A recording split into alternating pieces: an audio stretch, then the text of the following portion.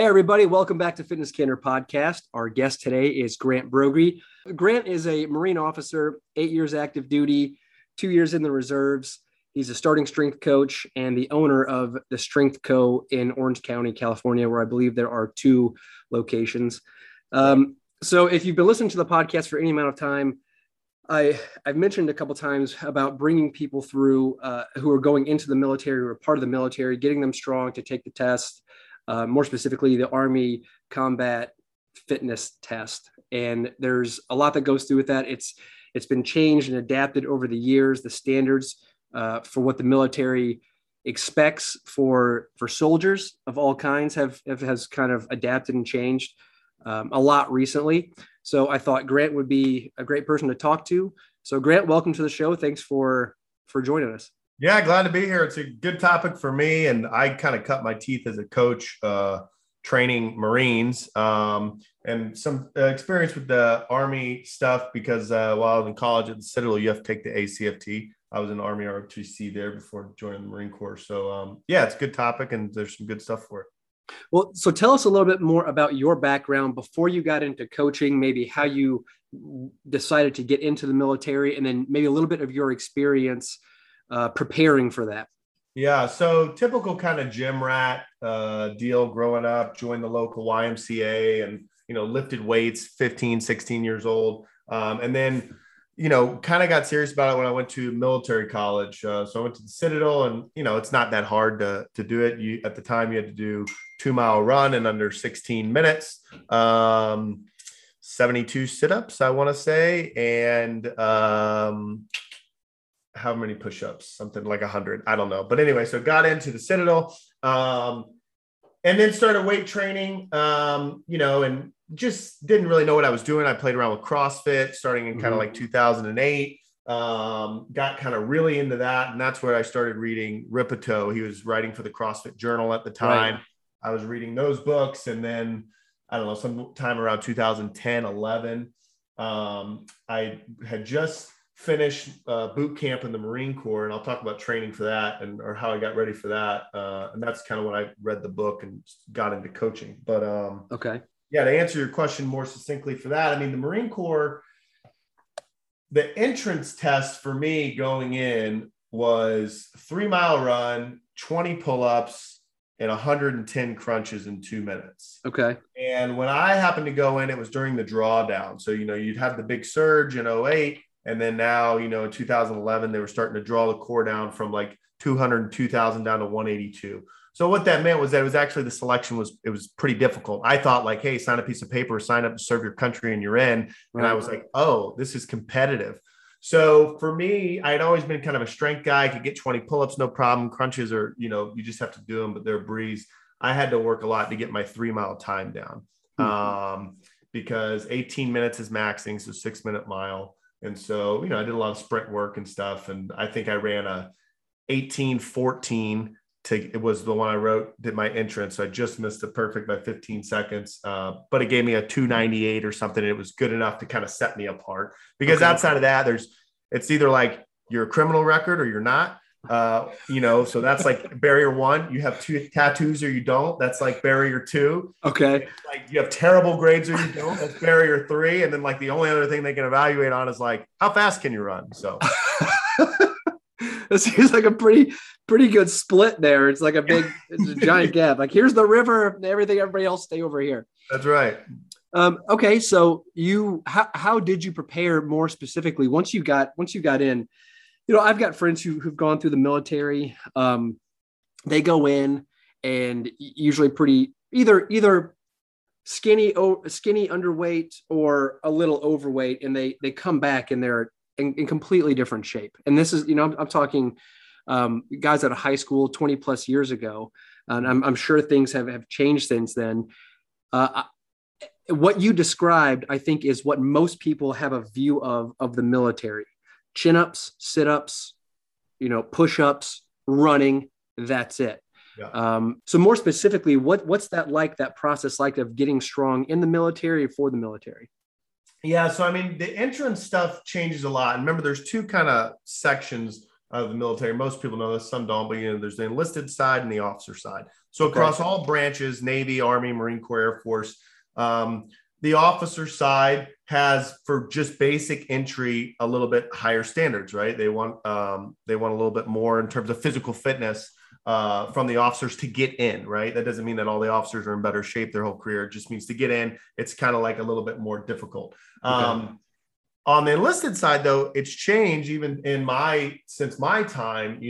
Originally, I think you had to do like 3 chin-ups or something to get in, and 20 something push-ups in the Army. And so the branches are a little bit different, but across DoD, when they let women into combat arms, it actually, in my opinion, was great for the services. And here's why: because you had long time in all branches, the Marine Corps was kind of the worst at it, or the most resistant, saying that this can't happen. We can't have women in, say, my MOS. Artillery was a big one.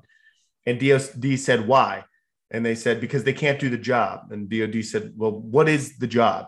And they said, well, you have to move heavy stuff. And they basically said, be specific. And it's like, well, there's 155 millimeter, artillery shell is 102 pounds. And I got to be able to take it off a truck and walk it over to a cannon tube and put it in. And, they were like, women can't do this.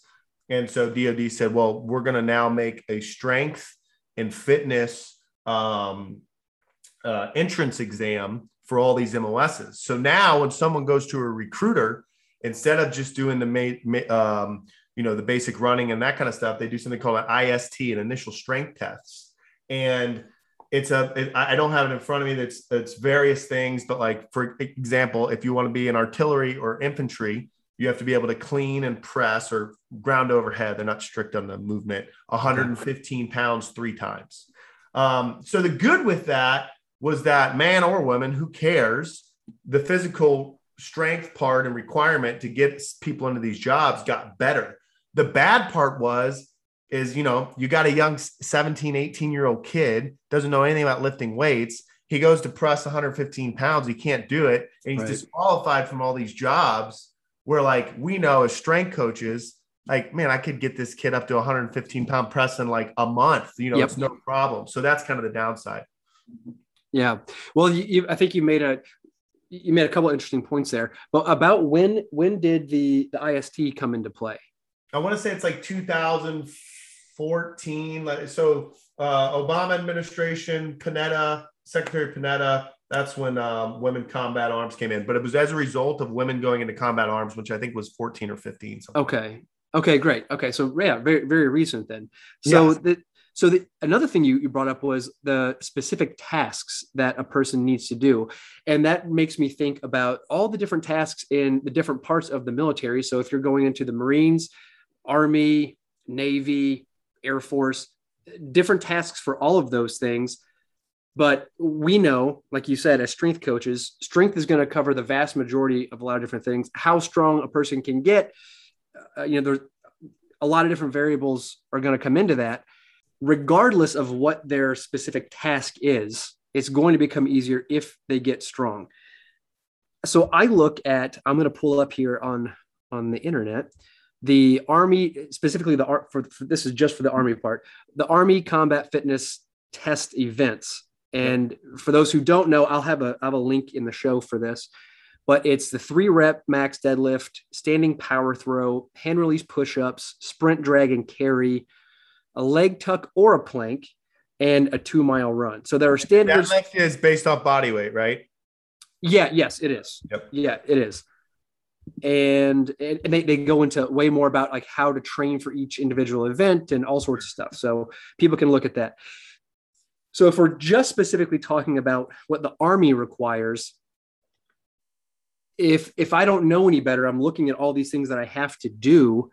For instance, to get better at the 3-rep max deadlift, which is they use a trap bar. A trap bar. Yep. So they suggest doing a sumo deadlift with a kettlebell, some alternate staggered squat jumps, and forward lunges. It seems like a lot, and it doesn't seem very helpful. It almost seems like if you deadlifted, you might get better at deadlifting. Bingo.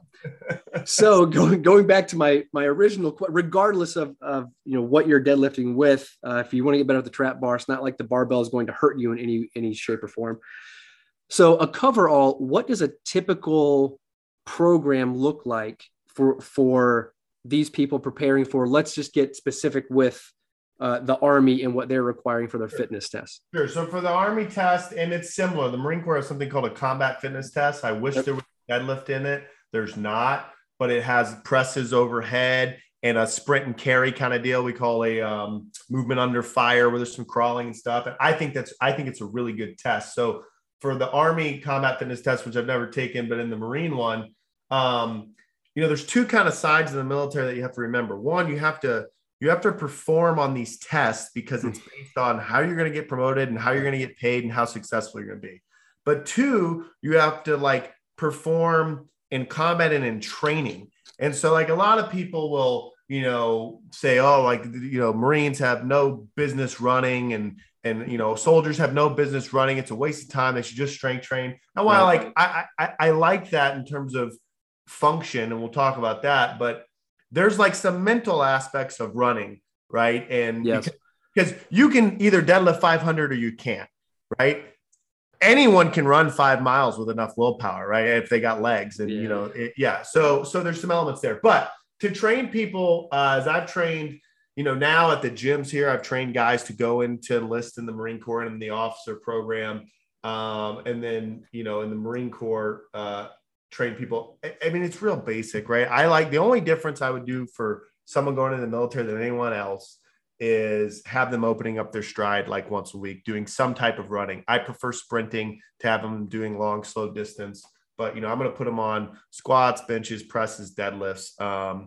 Because for all those tasks that you talked about, physical strength makes those things easier, whether it's lifting an artillery shell or carrying an 80-pound pack. Having more muscle mass in bad or not ideal conditions is more beneficial. So yeah, a basic program, like starting strength or, any of them, doesn't really matter. Linear progression, get their squat up, right? Yeah. The first time that I was introduced to what the Army was requiring, it's looking at it. It's no different than looking at a sport. You've got skill, which is what they needed to do. Because if you're not coordinated enough to pick something up and use your hips and legs to throw something over your head, right, you might not be able to pick up 25 pounds up and throw it over your head. So there's practicing the skill and then getting stronger. Two totally different things there. Yeah, and there's some skill into these tests, but even let's just take the Army one and the Marine one, and I don't think sit-ups are in the Army one anymore, right? They're gone. It doesn't look like it. Yeah, so and that's probably a good change, because in the past, sit-ups and crunches. So I don't do sit-ups and crunches in my training. I squat and deadlift heavy to work out my core, right? But when I had to get ready to do 110 crunches in the Marine Corps, or whatever it was at the Citadel for the Army sit-ups, I had to practice those because it's a range of motion deal that I never do. So even though I have the physical strength, I have to, build the endurance to do 100 or so. So yeah, I think most people miss this. They in the military, and this is for getting in, or it's for doing special jobs or trying out for special forces, is they look at these performance events and they think they need to just practice the performance events. Right. Whereas if they zoomed out and thought about this in terms of what makes you a better performer, what makes you more athletic, what are the things that you can actually get better at? I can't improve your hand-eye coordination a whole bunch, or your vertical jump. I can some, but man, if I take your squat from 100 to 300, each time you force production legs against the ground, it's a less stressful event. So, which the carryovers to everything in life. Right.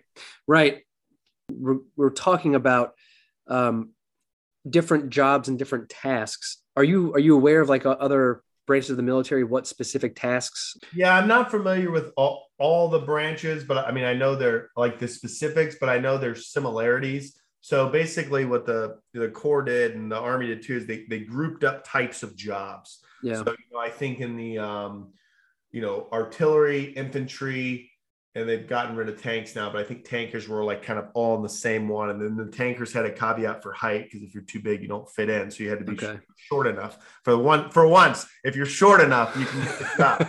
um, so, so yeah, there was the for the strength test, the clean and press is the kind of the biggest determiner. And I can't remember all of them off the top of my head. Let me see if I can pull up on the internet the IST, and we can look at what those events are.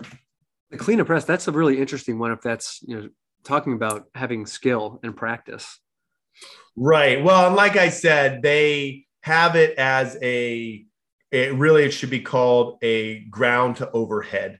Oh, okay. All right. They don't care if you bend your knees, right? They don't care if you clean it all the way down. You just have to be able to pick up the bar and get it to here. So yeah, so you have the minimum standards or that you do on the IST is 3 pull-ups, 45 ammo can lifts. I think our ammo cans are like 26 pounds or something, 44 crunches, 1.5 mile run, 115-pound clean and press. And then basically they look at that, and then you'd have to look at like the graph that says if they do this many pull-ups, they can do this job. If they do, this many reps, this job. But those are the basics. Okay. So let's talk then about your role as the strength coach. And when you have somebody come into the gym, let's say they just enlisted, can you walk the listeners through the process? Because you touched on it just a little bit. We talked about going through the NLP, novice linear progression, and then you mentioned the major lifts. Sure. What does that look like for someone just walking in the door, going into the military, wanting to get stronger?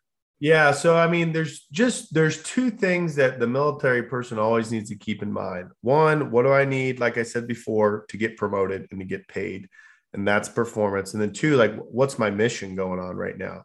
So, for instance, when I got my first platoon and checked in, they said, I remember Captain Cooley sat me down and he said, 132 days from now, we'll be in Afghanistan, go train your platoon. And so as I went out and looked at these guys, they're all, 18, 19, 150 pounds, soaking wet.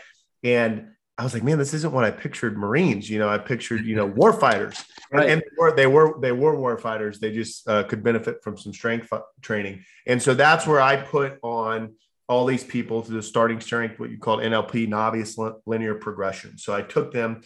And at that point, we're not training to run a PFT. We are training to go to combat.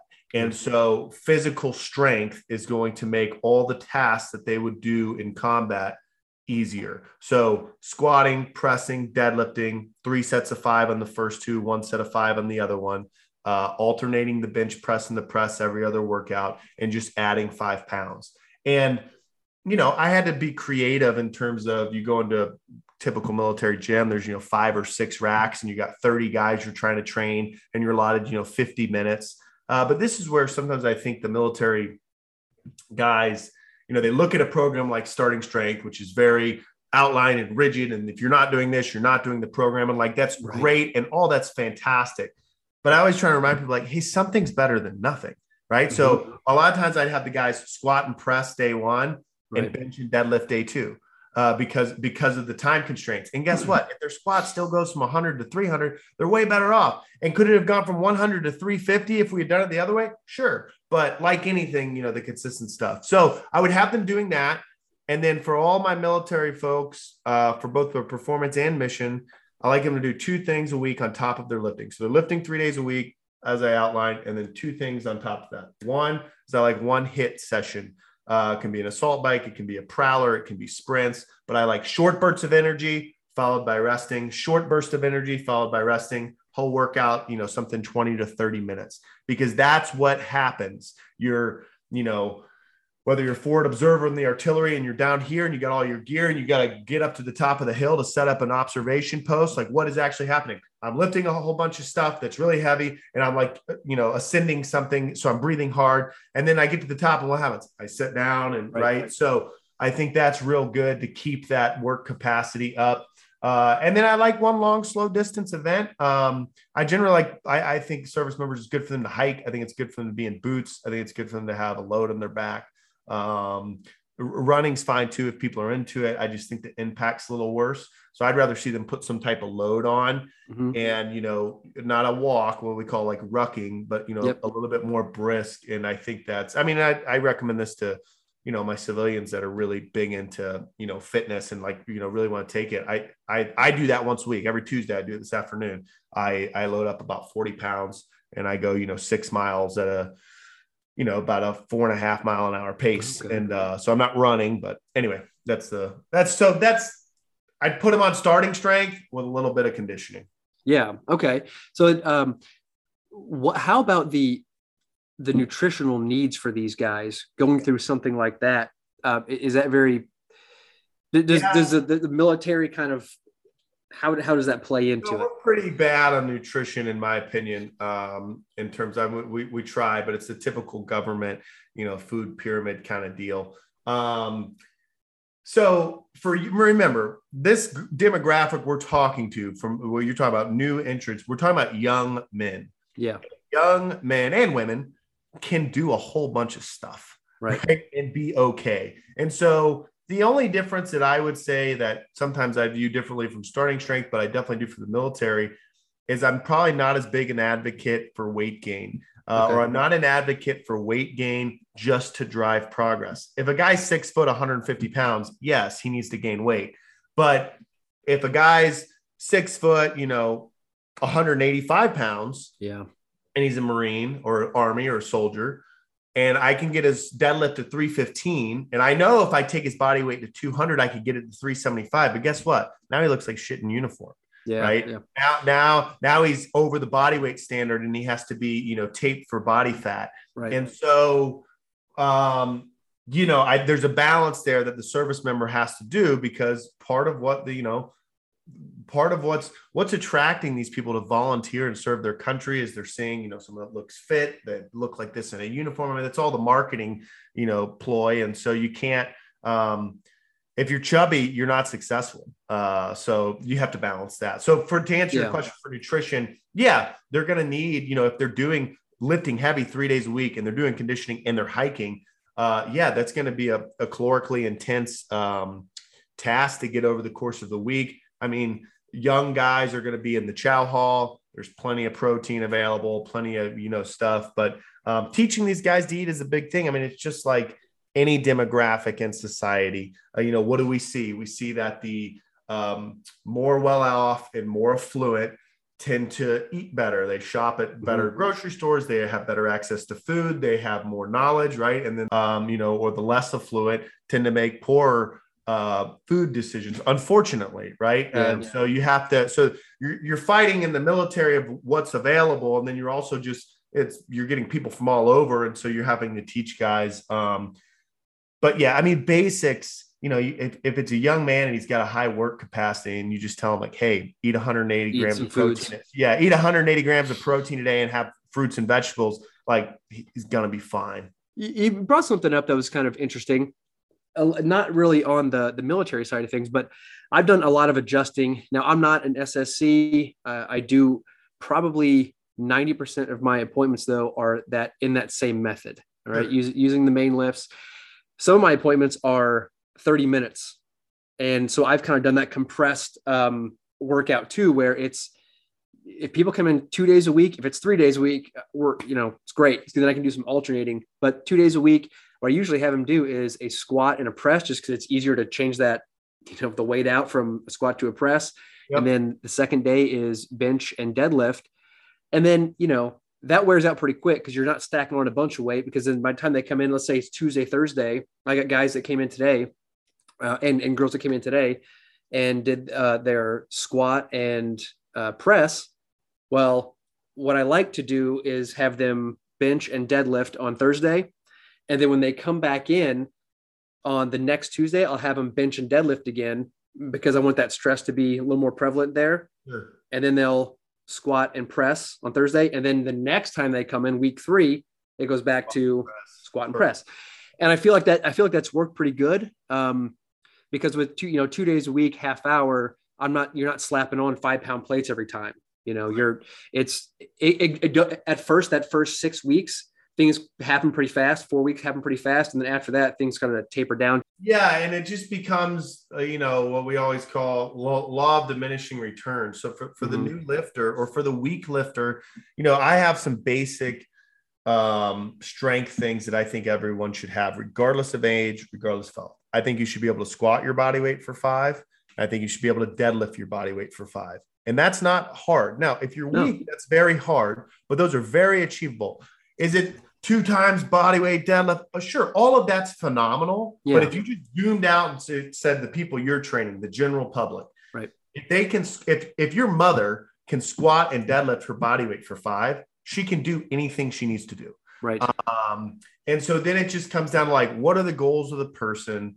How much time do I have, and that sort of thing. And so, like for my mom, she started lifting, she's 63 2 years ago now. And she's really into it, right? Her deadlift's up to like 230 and that's she wants to deadlift 250, right? She's like really, really into it. And that's great. So I'm an advocate for it. However, when she first started lifting and she was still nervous and, was scared, she said, well, how heavy am I going to have to go? And I told her she doesn't weigh 185. So this isn't that, but I told her, I said, you need to deadlift. I said, let's, get your deadlift up to 185, see how you feel. And then we can reevaluate. And so on your plan, that 2-day-a-week thing, it's great. I mean, I always make the joke tongue in cheek. If I could redo my gyms, I'd make the classes 45 minutes instead of an hour and a half, right? Yeah. Yeah. Put people and just do 2 lifts and get, but I like having people do the program starting strength as designed, but yeah, most people,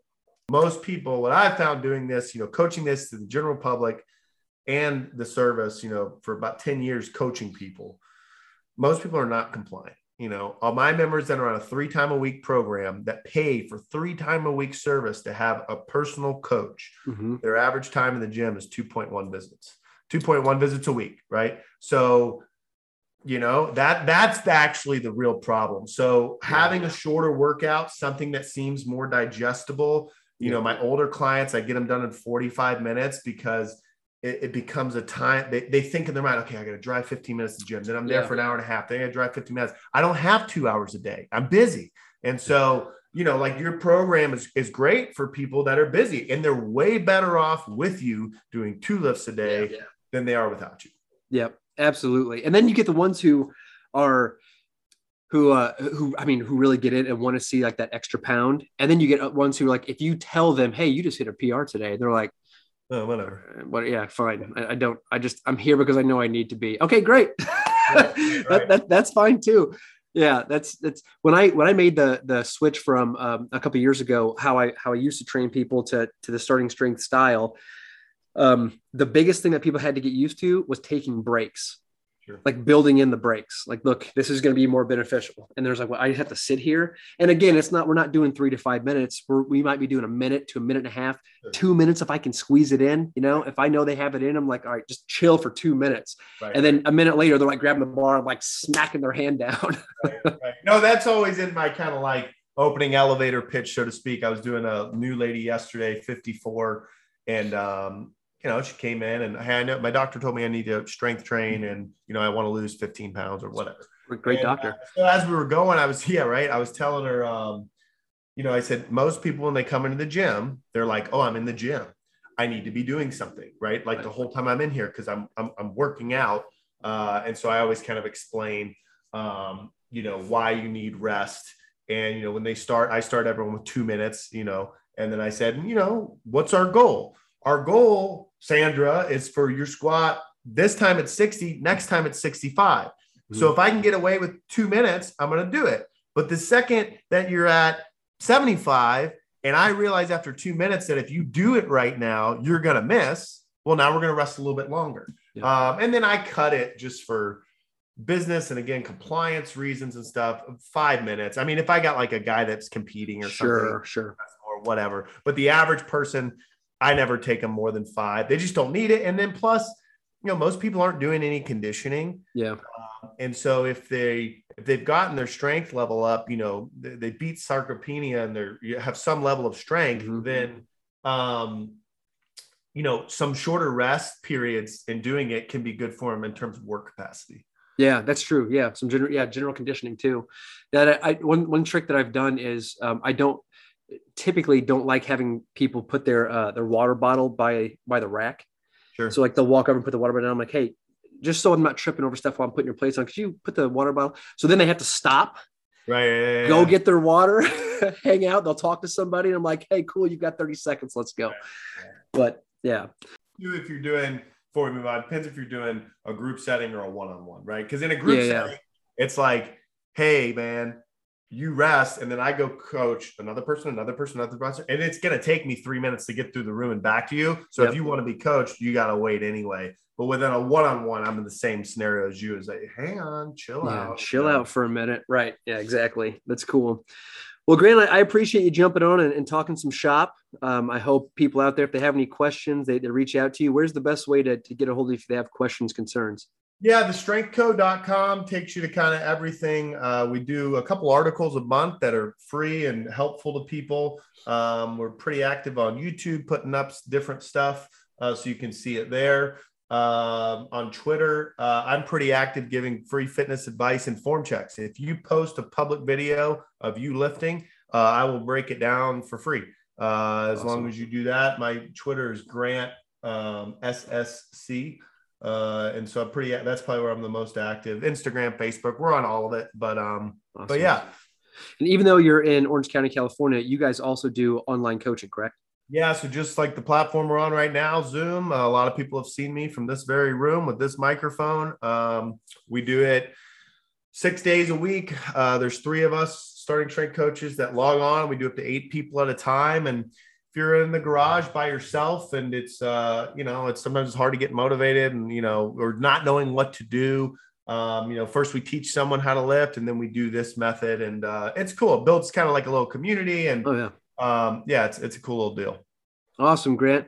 Well, I appreciate your time. Thanks for all you do and we'll talk to you soon. Awesome, man. Thank you.